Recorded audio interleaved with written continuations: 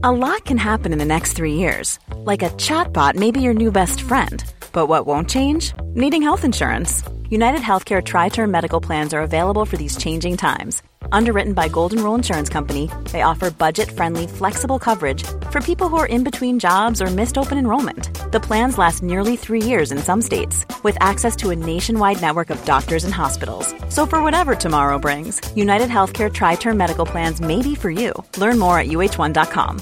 Ready to pop the question? The jewelers at BlueNile.com have got sparkle down to a science with beautiful lab-grown diamonds worthy of your most brilliant moments. Their lab-grown diamonds are independently graded and guaranteed identical to natural diamonds, and they're ready to ship to your door. Go to BlueNile.com and use promo code LISTEN to get $50 off your purchase of $500 or more. That's code LISTEN at BlueNile.com for $50 off. BlueNile.com, code LISTEN.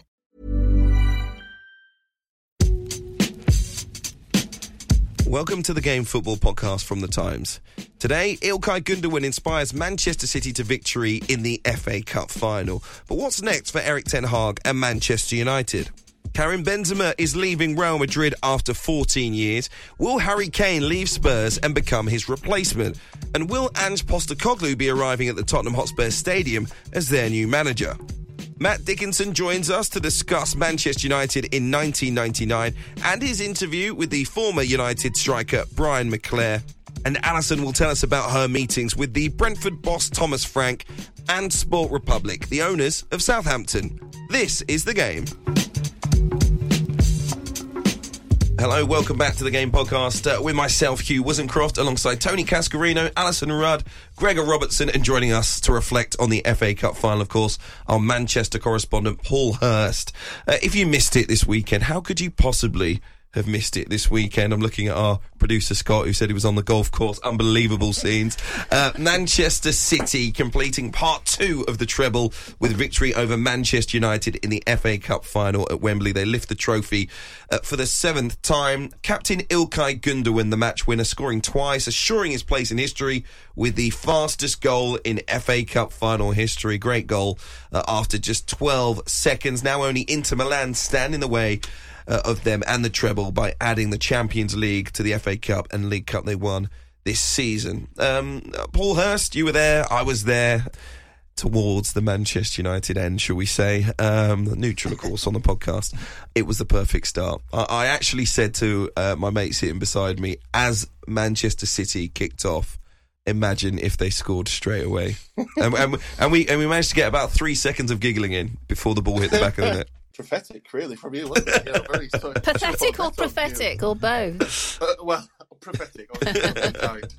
I said the same to Johnny Northcroft, who was at the side of me. I said, if City score early here, it could be a bloodbath. I thought obviously that didn't transpire, but yeah, it was, incredibly early. I predictably had my head down when he scored, so I completely missed it because I was writing the teams out in the formations. But yeah, it was a fantastic goal, wasn't it? Just a brilliant strike, brilliant technique. And it just kind of summed up Gundogan and his contribution to City this season, particularly in the last third of the season. He's been remarkable. Kyle Walker was saying to us in the press conference of the week that Gundogan becomes like a prime Zidane at this time of the year. And he scored so many vital goals for City.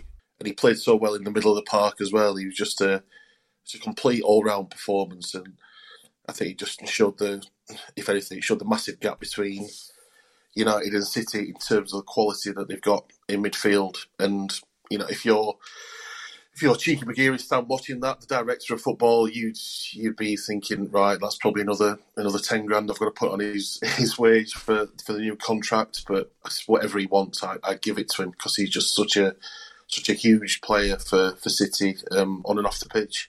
We'll come back to Gundogan's talents and that contract in a while, but let's dissect the game, gang, shall we, to begin with. Paul's got it right about the start of the game, the impact of Gundogan, but Tony, what were your thoughts watching Manchester United go a goal down after 12, 13 seconds? Well, like most other people were thinking, well, that's about as bad as it's going to get, for a start for United, and then expecting more from City. I'm disappointed. I find it hard watching Manchester United with offering very little going forward. and thinking, when you do the ratings and sometimes you look at players and you mark them and you start going through the team and you think, well, what would you give Fred? 5, 6? Well, okay. Then you go Eriksen, definite 5. His form's alarmingly dropped off. Casemiro, 6. Not bad. Sancho, poor, 5. Right? And I kept thinking in my head, the midfield is just weighted so heavy in favour of City. They were just dominating that area. And I was surprised that City didn't add to it. I think most people would have expected 3 or 4. I did. It's just strange. I find it, the whole idea of this improvement at Man United has come from, they are a more dogged team and they do stop you. And yes, they won the Premier League game in this season against Man City.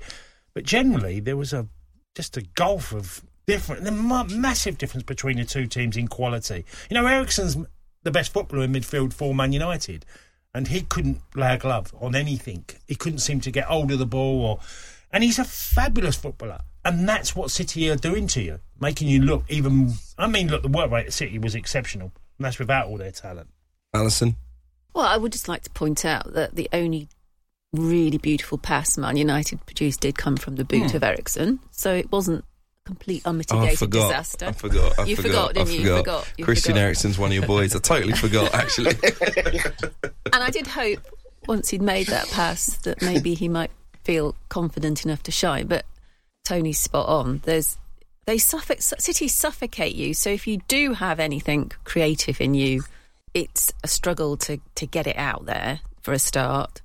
It wasn't an unmitigated disaster in terms of, I don't think you would leave that as a United player and think...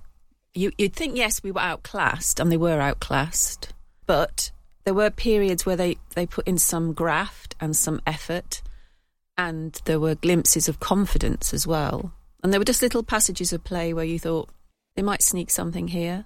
But it was in little spurts, whereas City did it the first second, literally, to the last. And I think that's probably what defines their season as a whole, is the way they played in this final, which is their dipping off isn't like any other team's dipping off. When they dip off, they look excellent.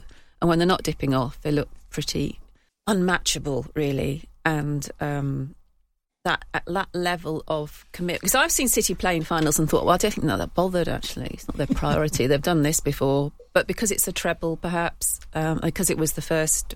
Manchester derby as an FA Cup final, they were up for it, and honestly, even though they've been winning silverware with alarming regularity, they looked like they wanted it more, really, throughout, apart from those little spurts of energy and so on from Man United. So I don't know, I can't imagine anyone sitting here and they were surprised how it unfolded. Perhaps Hursty, you are the most surprised because you thought it was going to be a bloodbath, as you put it, if City got an early goal. And the fact that it wasn't was probably the biggest surprise of all. Yeah, and that's it, isn't it? A win, it's not a win, but a decent outcome for United was that it wasn't a bloodbath. Yeah. That it was sort of like damage limitation, wasn't it? To be fair to United, they sort of last 15 minutes of the first half, they played quite well. And when Garnacho came on, he was brilliant. He seemed to take United up another level. But I think the big problem, again, that was underlying for me was that David De Gea, he's just not the answer, is he? He just can't, his passing ability just doesn't suit what Ten Hag wants. If Ten Hag wants, like, his ultimate aim will be to have United playing in City style, passing it out from the back and moving the ball quickly, etc. But when he passes it out from the back, everyone in the United defence and everyone inside Old Trafford just freezes because they're so worried that there's going to be a mess up somewhere along the line, whether that's a bad pass from De Gea or a miscontrol from a defender. So on Saturday, he was just booting it long. He's booting it long to Marcus Rashford, who's not a target man, and that's not his job. And he's coming up against Ruben Dias, who will win 95% of headers. So as soon as United launch it long, City are back in possession again. I just don't see how that's a long-term plan. It's not feasible, is it, long-term? And I asked Ten Hag about that after. I said, does De Gea have to work on his kicking if you want to play how you want to play? And he said, well, there are certain things that we must improve on next season, which I thought was quite kind of cryptic. He's saying, yeah, basically. So as much as he has been a decent shot stopper for United this season. He's saved them a lot of points. He's just not good enough with the ball at his feet. And if that's how Ten Hag wants United to play, then he just doesn't fit, does he? Well, who's perfect for United is David Raya from Brentford. Oh, he would revolutionise them, I think. Yeah, and he's very good, very controlled, very calm and composed. And I was just looking at the Man City backup keeper, Ortega. He's the same as Edison. He's really calm on the ball, really good at passing. Just think he'd be better at United's net than De Gea. And that kind of sums up just where they're at with De Gea at the moment. Who's the third keeper, Paul? Casey's good enough as well. Scott Carson. He's Champions League winner. Get him in the net, yeah. I think, I do think, the two teams were, it was a mismatch in midfield, of course. The two forward lines, I mean, to be honest, people would say Jack Grealish wasn't in the game as much as he has been recently. Erling Haaland wasn't really either. It doesn't really matter when Man United's forward line weren't in the game at all. Jadon Sancho, Marcus Rashford. I mean, people left that game asking if he was injured for the whole match because he was just, was absent throughout the game. I know Man United had injuries from Anthony and Anthony Martial going into the game, but it was a very weird game to watch because you mentioned the periods that Man United had where they looked kind of comfortable, if not solid, in the game, but they never threatened enough. And after the first goal went in, you always felt City would find something different. I know Ten Hag spoke about, the two goals that we conceded weren't good enough, and that kind of cost us the game. Obviously, 2 volleys from outside the box isn't really what you want to be conceding, but I do think he has a responsibility to motivate the team in the right moments. And for me, Man United clearly didn't start the game well enough, but just weren't on it. In minute one, and Manchester City were. And at the start of the second half, after Man United had equalised and they came back out, you felt like, again, in that period, Manchester City were switched on, focused, concentrated, and that's when they get the second goal. Man United just aren't, and there is talent, fair enough, there's a difference in talent, but I also think at times now Ten Hag's general demeanour isn't working for the group of players that he has because they're not self-starters, as we know from most of their time at the club. So he has to motivate them in a different way, and they've lacked that energy and tenacity in large periods of the season. They are beginning to embody him. They're calm at times, and that's exactly what you want them to be. They don't panic at times, and that's helped them get results. But equally, there's no dynamism when they need it, and more has to come from him, I think. I still think you have to kind of recognise the opponent. Like, you have to give City the credit, the lion's share of the credit for... Alison used the word suffocate. It's suffocating them with and without the ball, because when United do win the ball back, as you said, those periods when they had it, it looked like they were just trying to hold on to it, and very little purpose. Rashford was so isolated, and we know that Ten Hag wants to evolve the way the team plays. Like, I think he's making he's not playing in exactly the way he wants to play. We saw at the start of the season, and he doesn't have the players ready to do it, and we still see from De Gea at the back that's going to be a big problem going forward. I think you have to give City the credit. They don't have a moment's peace when the opposition have the ball, and then when they have the ball, they play with such purpose and pace that it's just kind of disorientating to play against. Well, I give City credit for winning the game because I don't think Man United were good enough to win that football match, and I'm not saying that City were at their brilliant best to win it. As we pointed out, they didn't have to be. But I do think if City aren't at their best, a team that has spent as much money in the last 6-7 years as Man United should have had a squad capable, in my opinion. They obviously don't. You need to look at the reasons for that. But equally, I think when you're looking at the team on the day and what Manchester United offered or didn't offer, at times it's too easy to keep saying the Glazers, too easy to keep saying Woodward or the lack of recruitment. I get it. Manchester United squad, isn't good enough, but a poor Manchester City is not unbeatable. I don't know if they fell into the category of poor or just good but not great, but they didn't create a raft of clear goal-scoring opportunities like we probably would have expected. So mostly that's a chance to capitalise. Manchester United didn't create any. Really, the penalty was very, very fortunate, and they probably shouldn't have scored from open play. I can't remember another great chance that they had. Rashford kind of flicked a soft header wide in the first half. It wasn't a great chance, but, maybe he could have done better with it, but there was nothing else. And ultimately, Ten Hag's been with them for a whole year. They've got into the Champions League. They've already won a cup. Where's the threat? And ultimately, Hursty, I'll come back to you on this, but fans have been talking throughout the year about, Man United are a team getting results, but they're not an exciting team. They need to add another dimension. I still think it's been a successful season for United. I don't think, I think most people would accept that, how many points did they get last season? Was it 58 or 59, something like that? They were in absolute shambles last year.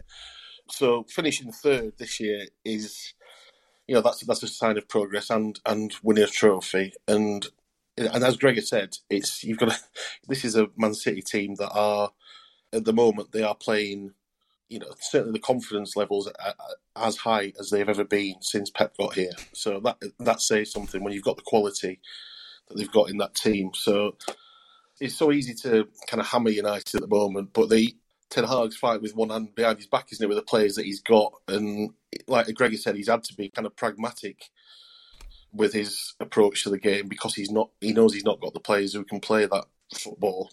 This summer's a huge summer for them. Yeah. And this is why the takeover is hindering everything. It's dragging on. Ten Hag, I was speaking to one of my contacts yesterday or on Saturday, and he was saying that Ten Hag is not happy with the lack of clarity when it comes to how much money he's got to spend this summer and when the takeover might go through and what kind of impacts that will have. So that's a concern, isn't it? And do you know what kind of answers he's getting on that?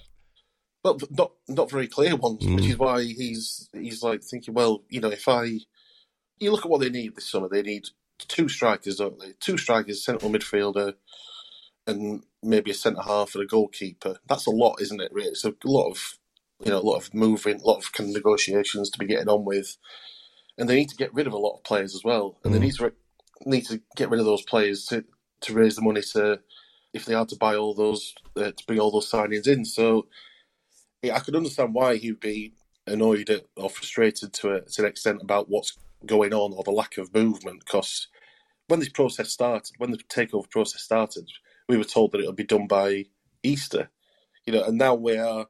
It's still not done. Even if it's completed this week, next week, whoever gets the club, whether it's Ineos or the Qataris, they won't have the keys to Old Trafford for, a couple of months maybe, and that they've got to bring in their own staff, or they've got to decide who they want to bring in and, start talking about transfers, etc. So he threatens to drag on into the summer and affect his plans, and I think that's the last thing that Ten Hag wanted. Now, Paul, you talk about the keys to Old Trafford, but if they do a structural survey like most people do when they're buying somewhere, they'll never get the keys because it'll fail the survey, won't Well, Old Trafford definitely will, because it's got plenty of defects. Exactly. So, yeah, it's just... the whole takeover saga is really kind of overshadowing everything at the moment. I think everyone wants clarity, from the manager to the fans, to the board, etc. So yeah, it's it's something they need to get on with pretty quickly. Just going back to the football, I think I don't like when you're analysing a club's progress to always revert to the transfer market. They need better players, but when you look at trying to play possession-based football, which is what we're talking about, you want United to dominate the ball more against the best team in Europe / the world at the moment, and they've got David De Gea, Lindelof, Wan-Bissaka and Fred in that base. You've got no chance. So that does have to change, and then you pan out a little bit and you see where United, as Hursty's spoken about, where United were and where they are now.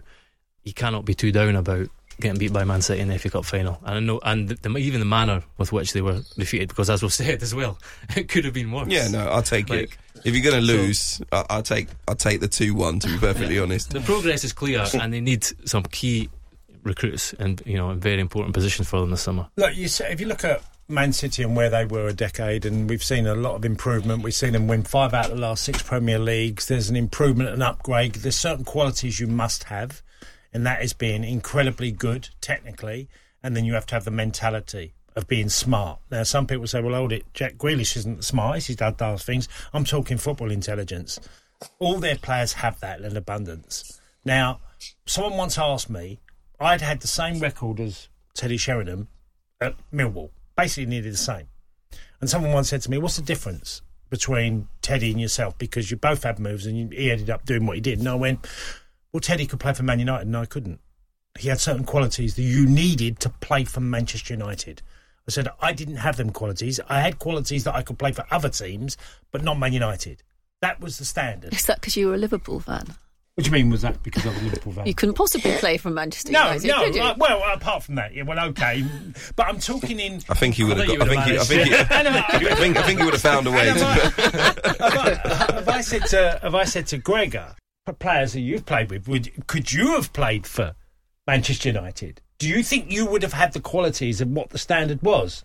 Are you talking to me? Yes, I mean, I'm come talking on, to Tony. That's a mean question to ask me. But no. Exactly. So It's a straight no. And what you alluded to is spot on, Gregor, that you named players that we know haven't got those qualities. And I could probably even put Sancho in there. I think, and not he's playing poorly. I know he's playing poorly, He had so a it's poor unfair. final. He's had a poor final, but he hasn't got the qualities that I see of the great wingers of what Man United have had.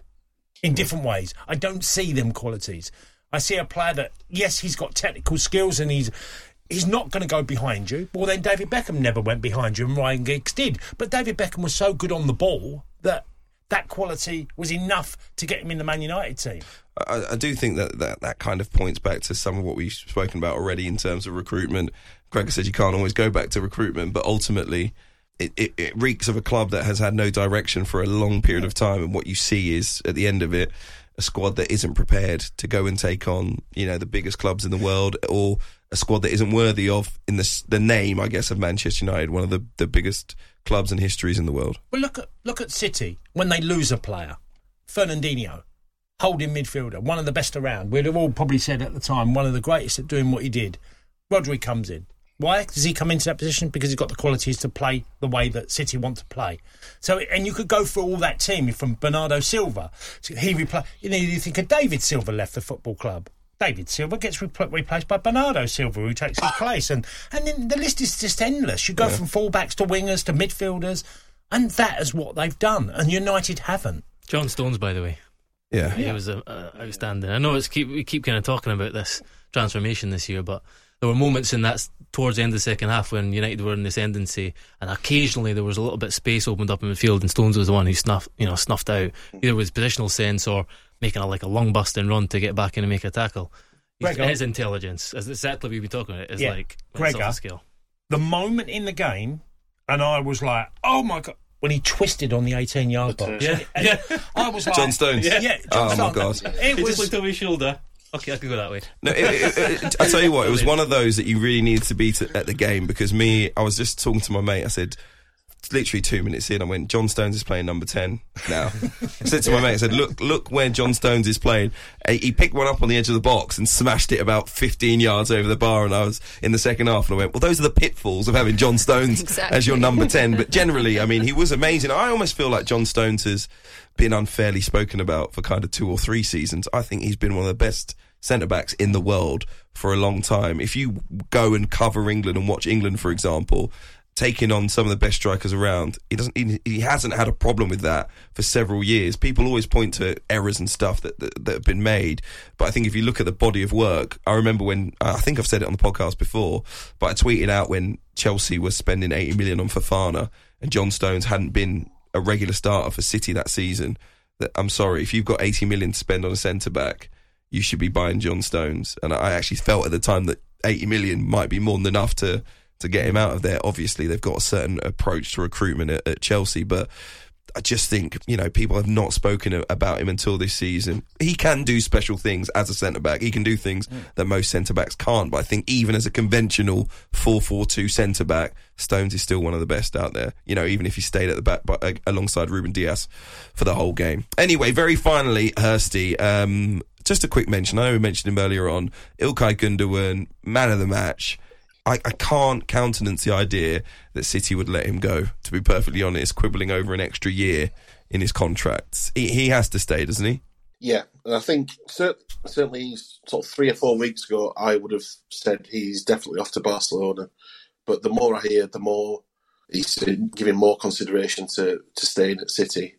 I don't think it's necessarily down to kind of, giving the money or the extra year or, it's just about him to sort of deciding where he wants to go in his career, like his career path. And last few weeks have certainly opened his eyes as to, where this team's going. And this could be, this is a potentially treble winning team. And certainly A few weeks ago, I was told that one of the concerns that Gundogan had about Barcelona, despite the fact he loved the city, he spends a lot of time there, and obviously the football club has got a great history, is the kind of the mess that they're in terms of their finances, Barcelona. Because what he didn't want was to go there and be in the same situation as Christensen was in last year, where I think it was Christensen, I can't remember, there's a few players who turned up on free transfers and they couldn't register them. They were just sort of like in a holding pattern, weren't they? There was kind of they were free agents, but they'd been promised a contract, but they couldn't be registered with the league. And if you're Ilkay Gundogan,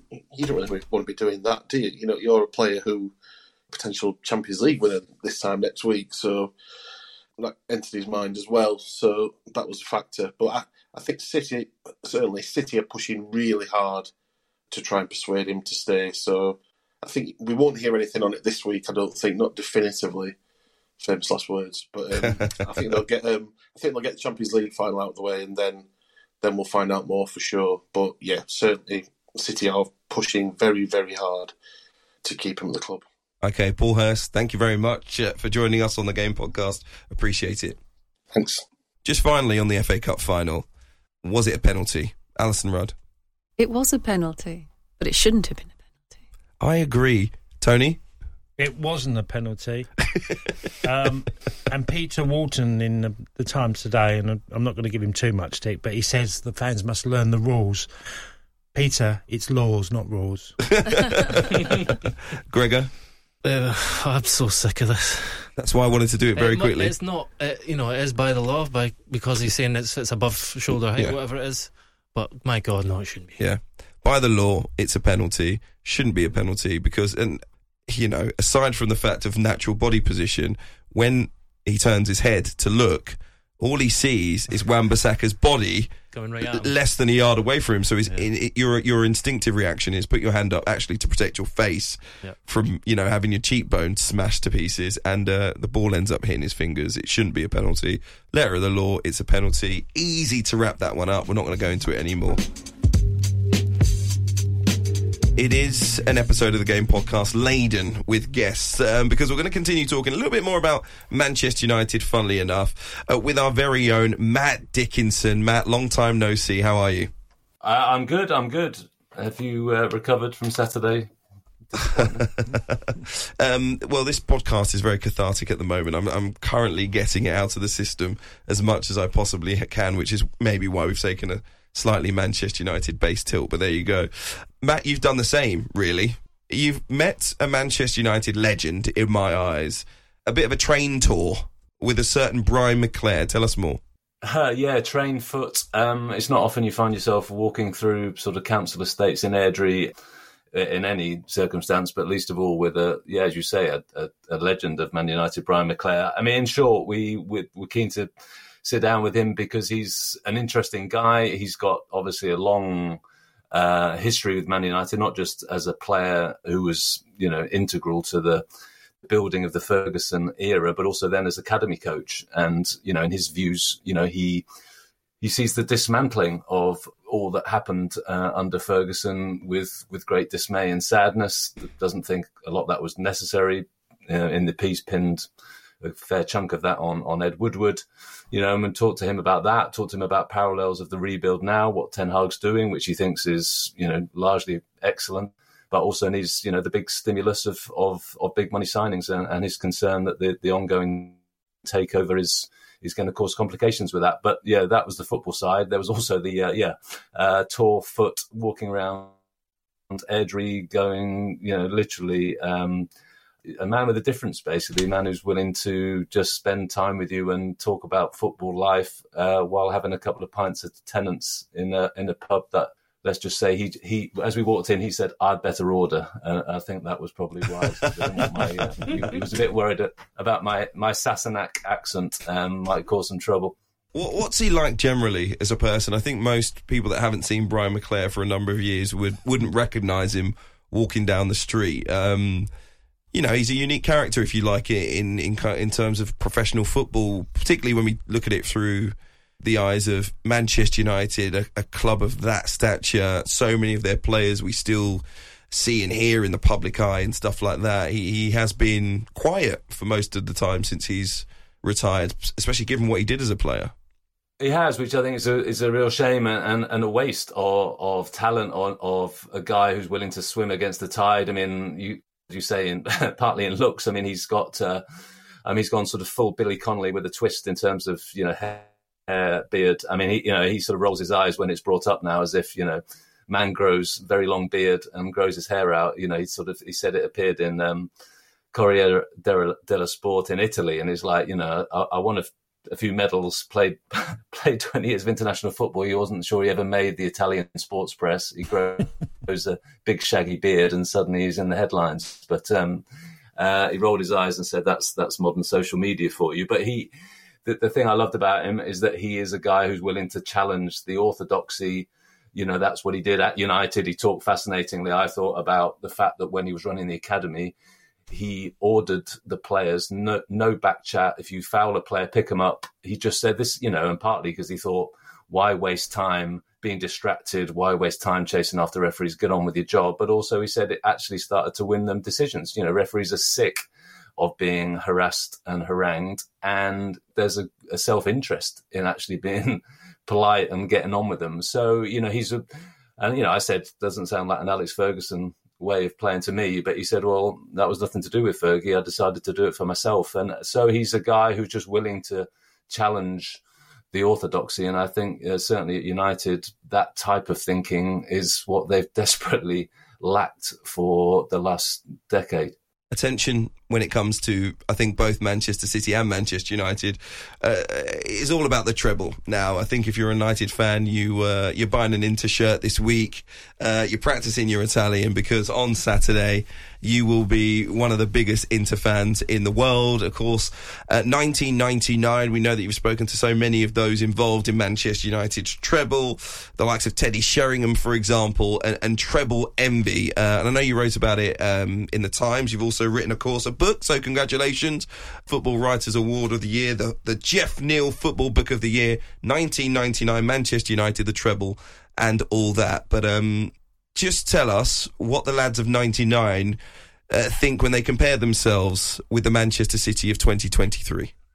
Yeah, it was interesting to sort of catch up with them. And I guess above all, I was surprised that their certain sort of generosity of spirit, I guess. You know, I mean, Gary Neville was among those I spoke to, and, you know, Gary being Gary, obviously, you know, absolutely sort of United to the bones, is, you know, still praying that City trip up. But actually there was a generosity of spirit that if any team is going to join them on this pedestal, it probably should be this one. You know, we talked about Liverpool over the last couple of years, whether they could do a treble, but I think there was a sense of, if it is going to be De Bruyne and Haaland and Bernardo Silva and Pep Guardiola joining them up there among the legends, then sort of fair enough that both teams would be sort of, you know, flattered by some of the comparisons and very happy with those comparisons, because you're talking, you know, a team that was first there and did it in such an extraordinary way with a team which, you know, arguably has sort of become as unstoppable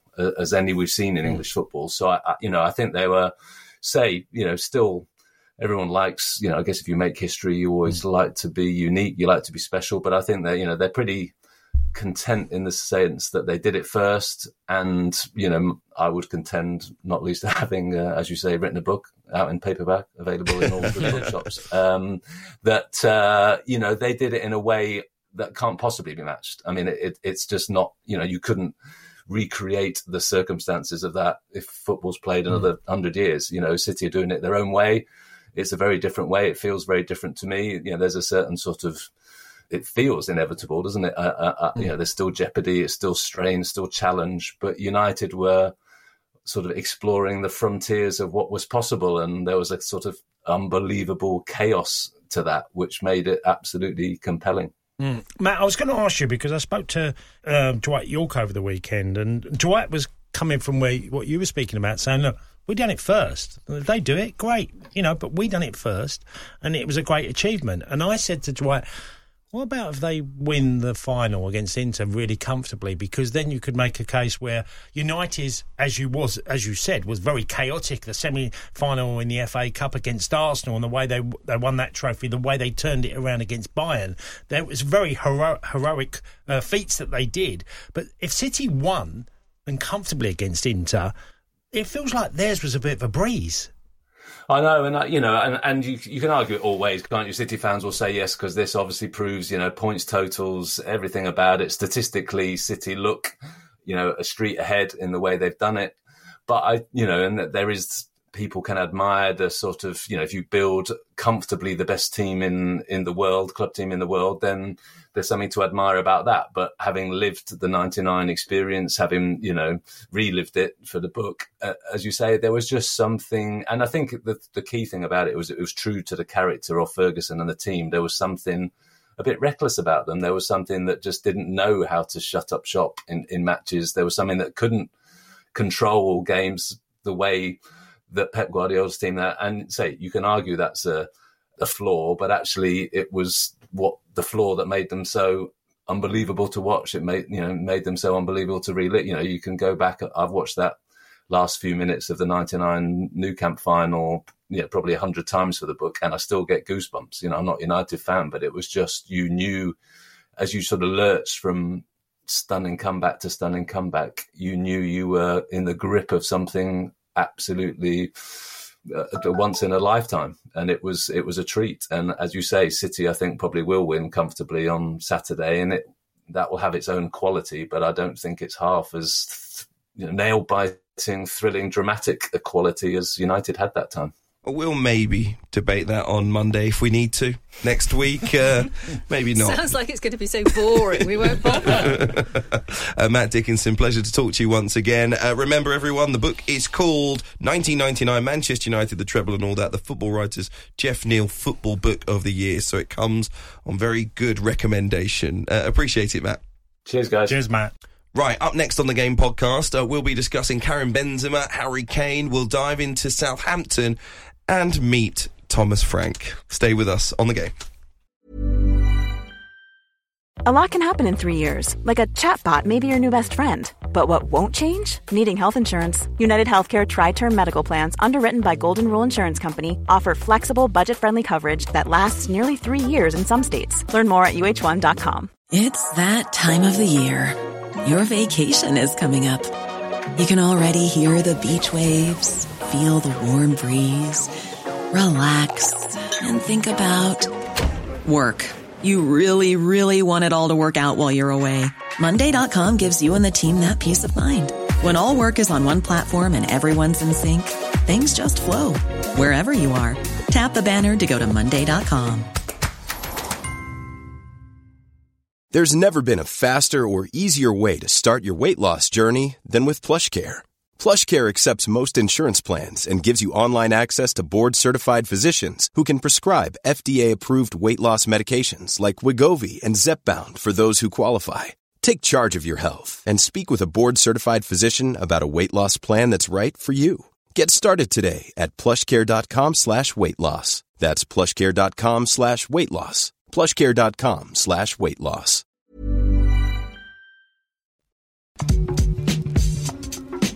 Well, there were some, I guess, emotional memories made over the weekend when it comes to a couple of big figures in European football. Karim Benzema marking his final Real Madrid appearance with a goal. They drew their last game of the La Liga season at home to Athletic Bilbao, but they did confirm the day previously that Benzema's 14-year stay at the Bernabeu would end, reportedly on his way to Saudi Arabia for 100 million euros a year. We'll leave that to one side, Alison, okay? He's a Ballon d'Or winning striker, joined in 2009, 648 appearances for Madrid, second only on their all-time list behind Cristiano Ronaldo. He's got 354 goals for the club. Before we talk about who may replace him, which is probably of more interest, we just got to say, Tony, it's semi-retirement, if you like. He was a fantastic centre-forward for the club, and I think Ronaldo's departure meant he finally got some of the attention, maybe some of the credit he deserved. Yes. Well, he's going to join Live Football, so which it is now, and it's going to be a common theme because more will do it. I saw him as a 17-year-old at Lyon. I'd retired and I'd heard a lot about him in the youth levels. When I saw him in his early days at Lyon, if you'd have said to me that he'd end up going to Real Madrid and winning what he did and achieving in the goals and the numbers, I'd have said you were nuts, because he was very lazy. There was a clear talent there, but it was a lazy player there as well. Didn't really want to move his backside in games. If it come to him and it was a half chance, he'd more likely finish it. And that stayed with him, even though when he first got to Madrid, there was a lot of criticism towards Benzema. Yeah. And he matured. He grew up. And when he grew up, he became a very serious professional footballer. And he did it young enough to have a long career at Real Madrid, because he was superb. And there's leading the line one way and there's leading the line in another. He leads that line with everything you could do. You know, he'll make channel runs, he'll drop into midfield, he'll be the springboard for the attacks, he'll be on the end of crosses. He's done all of that, and he's certainly in his sort of late 20s, early 30s. He's been an extraordinary player, and pity to see that he would be going to live football, but what a player he's been. Yeah, I think Jose Mourinho famously said when he was the Real Madrid coach, he'd basically been allowed to get away with too much as a youngster, and no one had taught him the fundamentals of football because of his speed and his size when he was a kid. And I remember seeing it in the early days at Lyon, and everyone thought, I mean, it's another one that Man United missed out on, but who knows, what would have become had he joined Manchester United. But ultimately, you watched him in those early days and you thought he'll certainly put the ball in the back of the net. But yeah, he didn't have the all-round game. No, I don't think anyone would have seen him turning into the kind of all-round striker that he has. He's been absolutely, absolutely brilliant. But Gregor, the big question on everyone's lips is who's going to replace him, actually, the moment this story came out. We've been debating on the radio the past week the stories of Kane going to Manchester United, haven't we? And as soon as this was announced, I was on the radio, I said, there's no way Harry Kane turns down Real Madrid to stay in England. And we hear all these rumours now. Well, he wants to stay in England, wants to break the Premier League goal scoring record, doesn't want to move his family, all of that stuff. I'm like, well, if you're going to Manchester City, that's one thing. I can say this, I'm sorry, as a Manchester United fan, currently there is absolutely no way you turn down joining that Real Madrid squad for a place at Manchester United. I just don't see it, and that's not me being disrespectful to Manchester United. They just aren't where Real Madrid are as a football club right now. No, I agree. I kind of do think there might be an element of truth in all the stuff that you're talking about. There are all the reasons, like, about want to stay in London, essentially, as well, maybe. And the goal scoring record, because that's when you've been deprived of silverware for your entire career, that's the big thing. He's going to be he could be a legend at one club. He could be a legend for breaking the Alan Shearer's record, but when the other alternative is Real Madrid, then it's a huge decision to make, because they are one of the biggest clubs in the world. Silverware would almost certainly arrive if he went there. It's a huge decision for him, but only Harry Kane knows what the answer is going to be, because I honestly do believe that all those other things we're talking about are significant factors for someone like Harry Kane. Could he go abroad, come back, play in the Premier League again? I thought about that too. I think that's a very real prospect, that he could go, come back and still play in the Premier League and beat the record. What would his length of contract be? If they have to pay £100 million for him, you're probably giving him 4 or 5 years at least. Yeah, and 33. And then who's going to pay? Oh, no. You go, it's all machinations in my mind, but ultimately you keep Harry Kane for 2 or 3 seasons, and when the Erling Haaland moment comes, when he finally wants to go to Madrid, you've got one of the best make-weights in a transfer deal that you could possibly have. You go, here you go, have Harry Kane, we'll give you 150 million quid on top.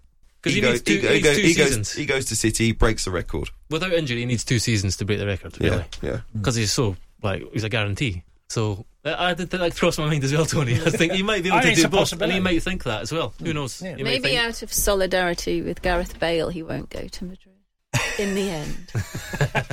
Look, there's also he could achieve both goals. He could go and win things for Real Madrid, and then come back and get the record in goal scoring. I think he can. I do think he can. I don't think in his mind he's stopping anytime soon, and he's always going to have that goal scoring ability because it's natural. So for me, you have to go to Real Madrid. But it's just in my mind, it's kind of, are people going to pay the money? I think Real Madrid, like I say, if they think, can we use him as a make-weight in the future for Haaland, or is there going to be a club in England prepared to pay the thick end of 100 million quid to have him in a few seasons?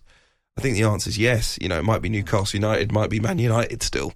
You know, I do think clubs in England are going to be very interested in Harry Kane. Just because he's gone to Real Madrid for 3 seasons is not going to change anything. Even if he isn't a great success at Real Madrid, there's still going to be plenty of suitors in England for Harry Kane. So for me, life experience-wise, to go to Madrid, to go to a club of that size, with respect to Spurs, you know, he's been at Spurs for his whole career. It is something, going to Spain, another culture, but a club of that magnitude that can... How many of us want to, actually, us here, want to see how he fits into a team like Real Madrid? I mean, I'd love to. Forget him and his family and his kids. I need to see that. Yeah.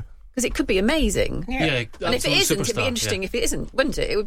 I want to see how it works. Yeah. And Spurs might prefer for him to go to Madrid more than Man United. I reckon they would. Yeah. So basically, it's a no-brainer from all of us. All right. And if you wonder why, just listen back to the Man United part where we say the club's basically a shambles and we don't know what's going on this summer. There are a few people that argued this, and I ultimately thought it was nonsense. But you can tell me as a goal scorer, Tony, how much records matter. Because people keep saying, oh no, he'll stay in England because of the record. He wants the record. And I'm like, there's a guy playing in England at the moment who, if he stays for 10 years, will break that record, probably double it. You know, so is there any point in really caring about records? Records are made to be broken. Medals, trophies, people can never take away from you. Yeah, they're lovely though, and I haven't got many, but I'm the oldest player in French football to get a hat-trick in Ligue 1. Okay? Okay, right. So there's one. I've told you straight out the bat. Yeah. I'm the first player to get Millwall's first goals in the top flight. Well, they can't take that away from you. A lot of people wouldn't know them, but I'm very proud of them. And then you're gonna obviously there's a scale. There's been a Premier League top goal scorer ever, which is an incredible accolade to achieve. So I would say it would be incredibly important, as it would be for Alan Shearer, who talks about it. But I do have to say it's kind of a contrived record as well, right? Yeah. I mean, it's the Premier League era, so if they turn... It's the one you hear most now. No, I know that, but what happens when the Premier League becomes a super-duper-duper Premier League, supercalifragilistic league? Yes. And then it's like, and this guy that you've never heard of scored, you know, and then suddenly it's like, oh, Harry Kane, he was the top scorer when it used to be the Premier League, and Dixie Dean was the... And Alan... Like, do you know what I mean? Where it's like, ultimately, the world changes, and your record disappears. Well, you can then be an older man that moans, and someone will say to you, oh, you're just a moany old man.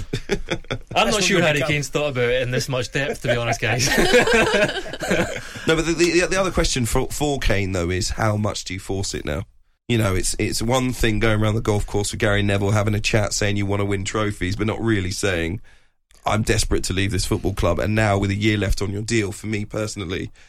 I know he won't want to do it. He'll probably forgo a couple of £1 million loyalty bonus as well. But you're looking at transfer request territory in my eyes. It's how desperate he is to leave, yeah. Like, because he could hang around another year and then have any option that he wants. And it's pretty clear that, as Tony said, Spurs don't want to sell to someone in the Premier League. So this could be a kind of a good way out for everyone. But that depends on how desperate he is to leave. He might think I could do another season and then maybe only have one more season to come back after I go to wherever I go. He's got the all-time goal-scoring record for Tottenham. So that's a fabulous achievement already in the bag. There's others there. If Harry ends up finishing his career one day and not winning anything and not getting the all-time Premier League record, you think something's wrong there, wouldn't you? But how would he feel? There's no bigger move, is there? There's no bigger move in world football. But how would he feel if he left Spurs and then they won a trophy? And it could happen under Ange. I've got to say, if he leaves and he doesn't win any trophies, and then Spurs win a trophy, you'll probably feel bad. Yeah. Ange Postecoglou. Very quickly, because it's not been confirmed, and I've got to say, I've been burnt before with Tottenham and managers, all right? We've spoken too much about who might be the next Spurs manager, only for it to transpire that they're not going to be the next Spurs manager. And so, Gregor, I think we can leave the deep dive into Ange Postecoglou for when he does get the job, all right? But generally speaking, the reaction of Celtic fans that I've seen is, what a legend. He completed the treble at the weekend with the victory in the cup final. Ange Postecoglou, who was, in Japan 2 seasons ago, who has been previously the Australia boss. He's won a couple of A-League titles as well. But, isn't like a young up-and-coming manager per se. He's 57 years old, so The only thing that I'd say about Postecoglou is he's got a grit and determination about him that Absolutely. he's been written off too much and he wants to prove everyone wrong. And, when you're bringing that kind of passion into a club like Tottenham, I think it could be hugely beneficial. His sides do also play very good football as well. All the Celtic fans are basically saying he's a legend. We want him to stay. He's got a fantastic record. He's won 5 out of 6 trophies in Scotland so far. Does he make a big impact if he comes to the Premier League? I think he makes a big impact on Spurs. That's how big that impact is going to be on the Premier League itself because of the competition. But I think he makes a big... Because what he does is he combines two things. He's a fine coach. You've seen that in Celtic's play and the sort of intensity and all the things that Spurs want, actually. It's kind of expansive, attack-minded, kind of relentless, intense football. But he's also a manager in that kind of... In the real sense of the word, he's like the face of the football club and he's happy being that. And he's quite kind of... I wouldn't say dour, but he's like straight bat. But he's smart, and he'll say things about his responsibility to be something about like embodying the football club as a whole. He knows that a club is more than just a commercial entity, which is what's the fear has been for Spurs. And you've also got to remember that when he inherited the Celtic team, they were in turmoil. I think he had to sign 17 players in his first season. They'd lost Scott Brown, who was the captain for a long time, Edward to Palace, Ayer to Brentford. These aren't big names, but they were big players for Celtic. Yeah. And they just lost the chance of winning a 10th successive title, which was a huge thing in Glasgow. And the city rivals were ascendant. So there's some parallels here. Like you've got a team that they might be about to lose their star. Their rivals across the city are in fine fettle, nearly challenged to win the Premier League this year. And there's there was protests going on at Celtic Park as well against saying sack the board because they'd let this glorious chance slip through. And he was the man who came and kind of grounded everything. He was the face of the football club. He was relentless on the training ground. They had that kind of motto, we don't stop, and it kind of took off. And he's also different to recent appointments in that he's not going to turn up acting like he's doing Spurs a favour. As you said, this is a huge thing for him. 57, he's never worked in a top 5 European league. This is a big chance. Former Celtic striker Tony Cascarino. Well, wasn't there very long and a lot of fans. Oh, he's trying to write it. He's trying to erase it from history. It's a fact. Well, I was going to say to Gregor on this that it's not a record he wants to hold on to. Obviously, without sounding disingenuous in any way, that their record in Scotland was excellent. Their campaigns in Europe struggled. Champions League, found it really hard to get even points in the games they played. Because obviously that record in Scotland is incredible, and you think well played. And his recruitment was obviously excellent because if you lose 17 players and you bring a lot in, the majority of them have to work. Otherwise, the club is going to be in freefall. And he managed all that, but then goes to Tottenham and he's facing some really big problems. Obviously, we've just talked about Kane. We're talking about a club that has lost its direction because it's lost the director of football. They've changed manager. There feels a lot that he's got to do that's going to be even bigger than the challenge at Celtic, to me. The football side's bigger.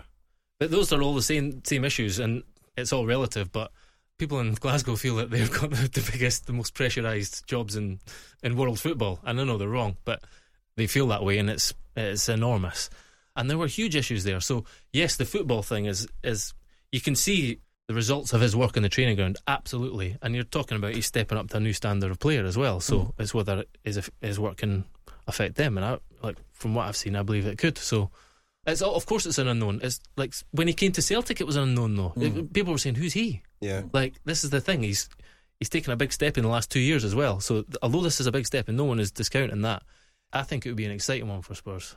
But Spurs chewed and spat out the two of the biggest, strongest characters in football, in Mourinho and Conte. I would argue that they spat I know what you're saying.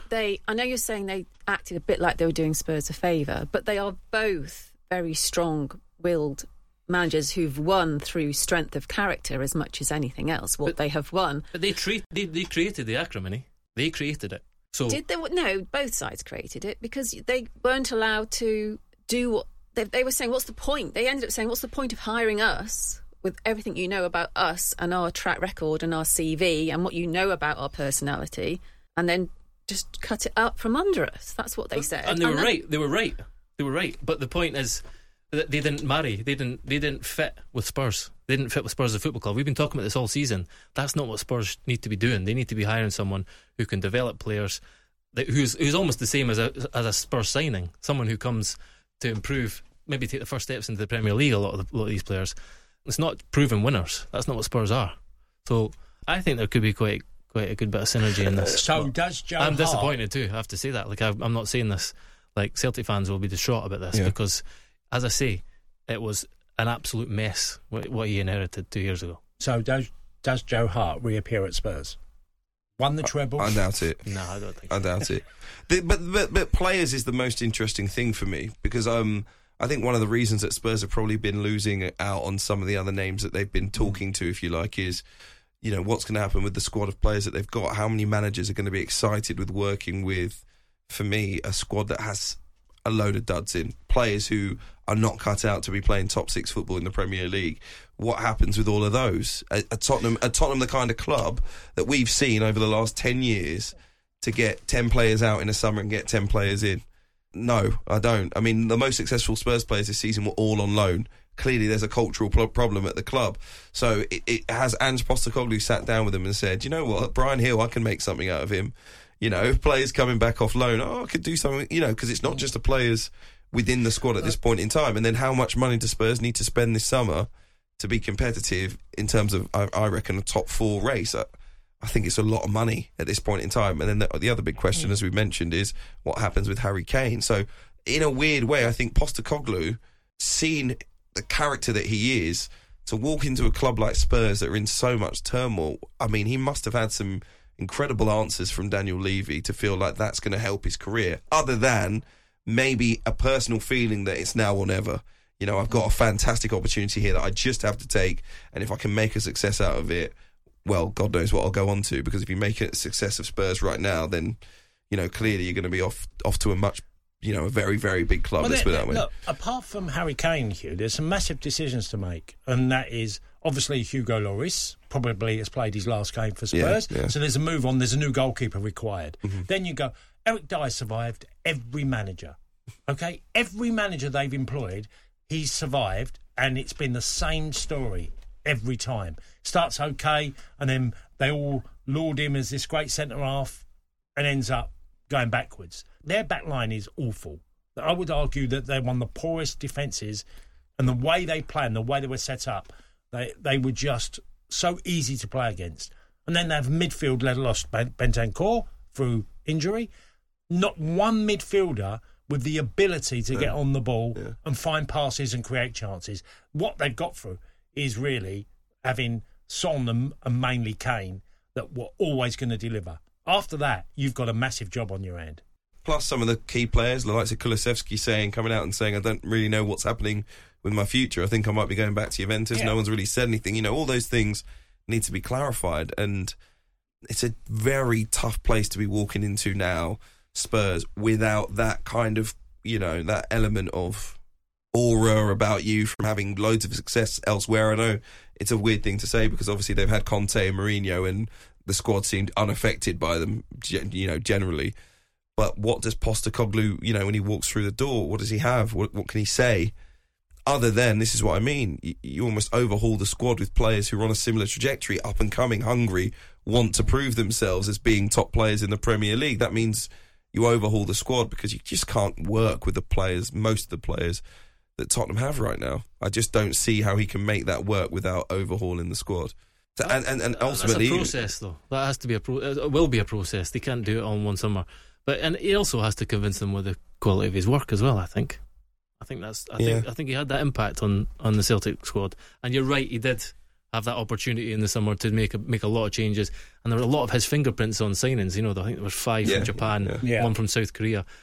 I'm not sure you can do that now in the Premier League. You might actually go back to Celtic for someone like Kyogo. Hope not. But, you know, like I don't know whether you can be that kind of all encompassing, you know, powerful figure at Spurs in the same way he was at Celtic. So that does raise questions, absolutely. But the most important thing is the quality of his work, whether that influences the players, whether he brings them with him. And then whether he's a kind of strong enough public figure for the club, I think the answer could be yes to both those things. So what if I asked all four of us here? I'll give you my opinion quickly, but asked us all and said, if they were mid-table or just below by October, November, would you be surprised if he was sacked? No. No, that's what I mean. For me, I think he's a absolutely brilliant coach. Yeah. And we've, for example, we saw Graham Potter turn down jobs previously and say, it needs to be the right club, and then for some reason he took the Chelsea job. But I think Postecoglou is one of those coaches where you always felt, okay, he's already shown us he's a brilliant coach. He's going to end up leaving Celtic. The one thing I want for him when he leaves is that he goes to the right club. And I actually said at the start of the season that I thought Potter would end the season as Spurs coach and Postecoglou would end the season as Brighton coach. That was one of my predictions at the start of the season. So I thought he would come to a good, stable club in the Premier League. So you were wrong twice. No, my point was I thought he would move to a club like Brighton. Yes. I would say that his links with Brighton are like... Thanks, Tony. Should be a feather in his cap too. When you look at who they employed and the fact that Brighton are one of the a club we've just been pouring our affection over for much of the season. He was in the discussion for this job as well. So so not that wrong. Excellent. I think It sounds like we're discussing an injured Whippet from Battersea Dog's Home and hoping he gets a nice place to live. Look, the thing is in as the well, culture, in the country, Potter, with owners that really look after him and give him the right diet.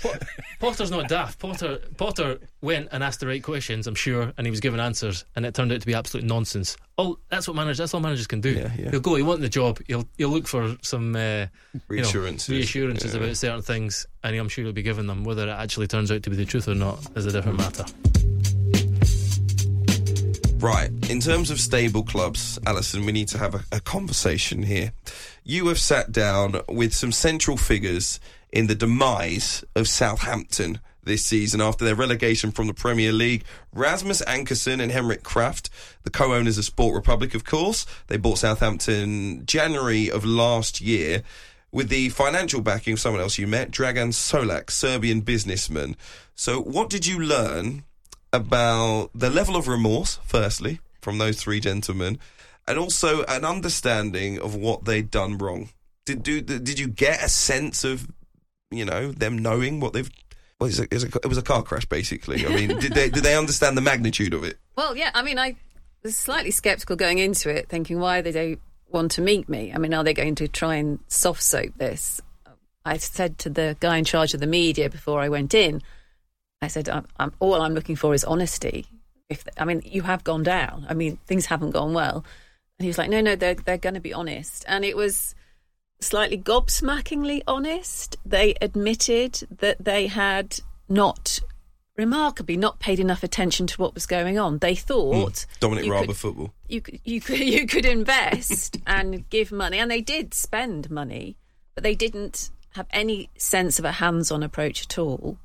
So Dragan Solak, who's the reason they had the money, he's the billionaire, he's the one with the dosh. He didn't create Sport Republic. He was brought in he said himself, I thought I was going to be a silent investor.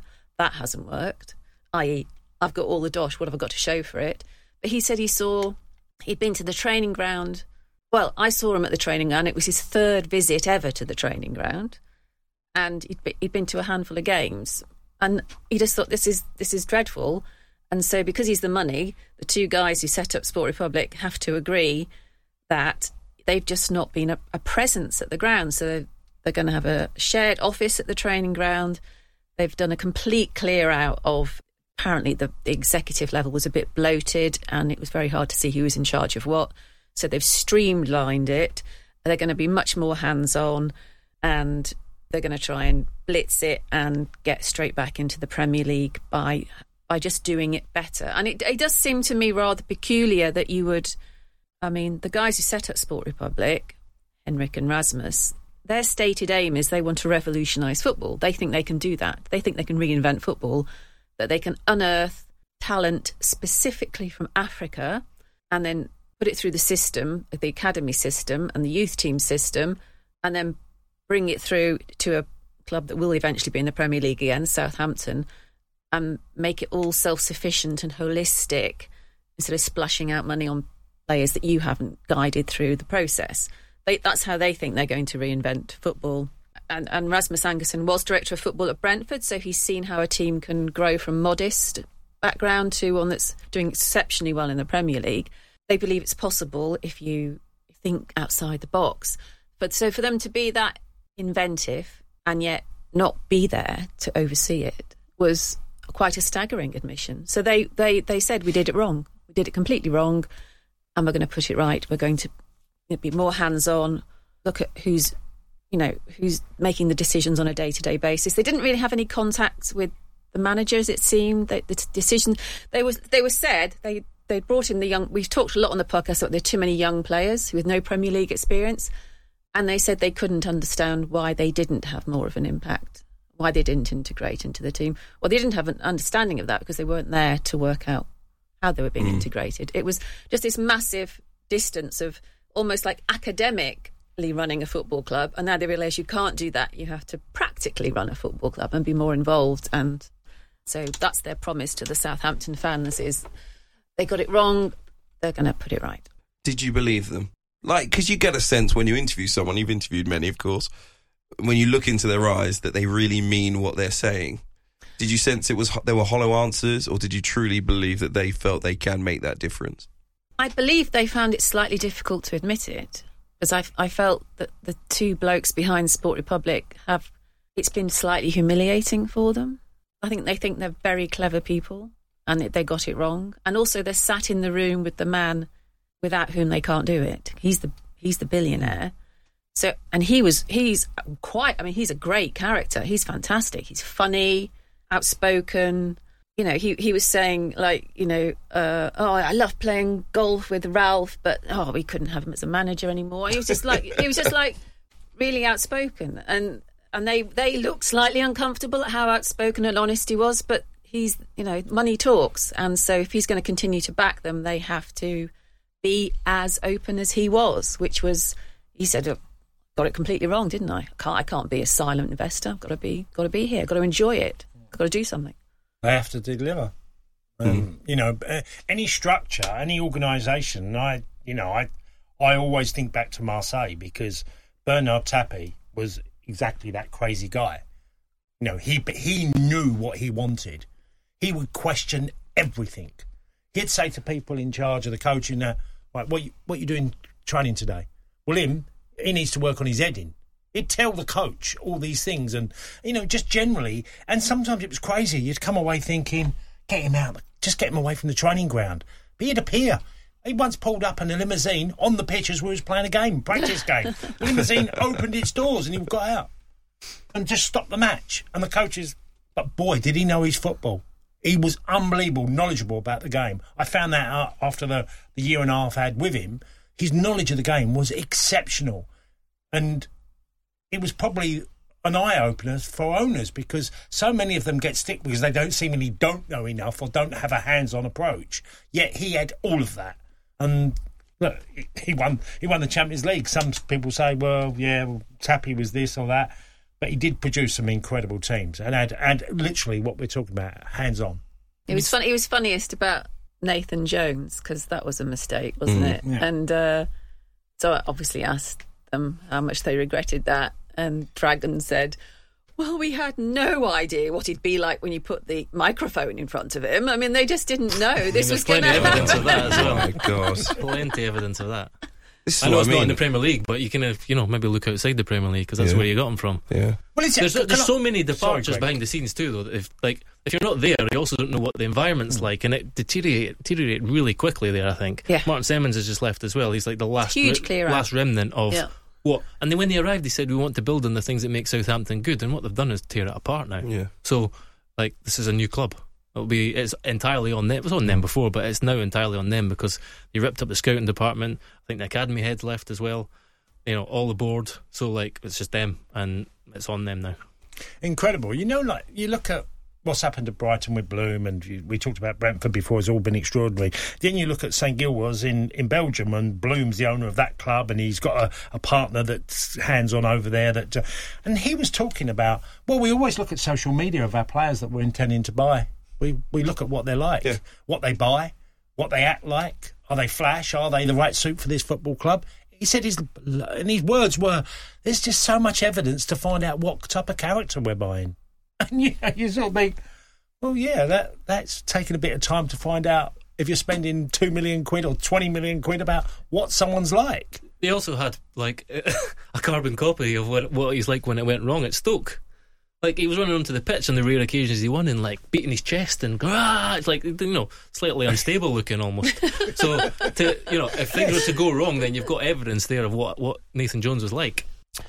I find it remarkable with Southampton. I'm gonna enjoy covering them a lot, of course, on the EFL next season, but it's a huge experiment, which I think, having watched the Championship this season, a lot of those young players who weren't yet ready for the Premier League could be really exciting and fun players to watch in the Championship if they can get things right on the pitch. So I'm very intrigued.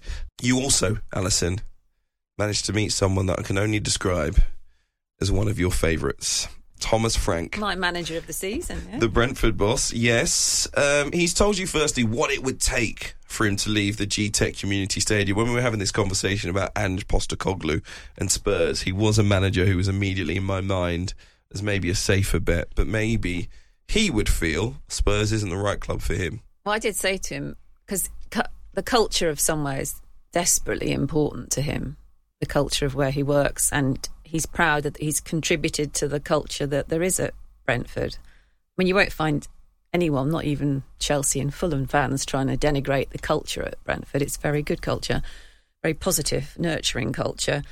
And so I said, presumably you don't just leave Brentford for something glitzy if you have doubts about the culture. And he said, spot on, I don't. So that sort of rules him out of Spurs, doesn't it? Because you equally won't find anyone who says the culture at Spurs is in any way remotely like it is at Brentford. So no, but it's always nice to see a manager on their own, not part of a press conference, and it's just one journalist getting the chance. Breaking news. We sat on a sofa facing a huge window which overlooks the pitch, so the light was on his face, and he has golden eyes. It was slightly disconcerting because you don't see it unless the light's shining on him. They're sort of golden with a hint of green. Very unusual colour. James Bond. It was very disconcerting. And but he's fantastic. But he's a bit unlike any other manager in that I did ask him how ambitious he was, and he did say he was ambitious, and he did admit to having an ego, but equally he wasn't afraid to say, it's a tough job, I might give it all up and go and work with kids. He doesn't mind that he might be seen as someone who isn't that voraciously ambitious. I mean, it's almost like, in some ways it's happened to him accidentally. He just happens to be extremely good at coaching. But he knows it's a tough job that could burn you out. So do you get the feeling he would look at, say, Conte or Mourinho and go, I don't want to be like that, even with success? No.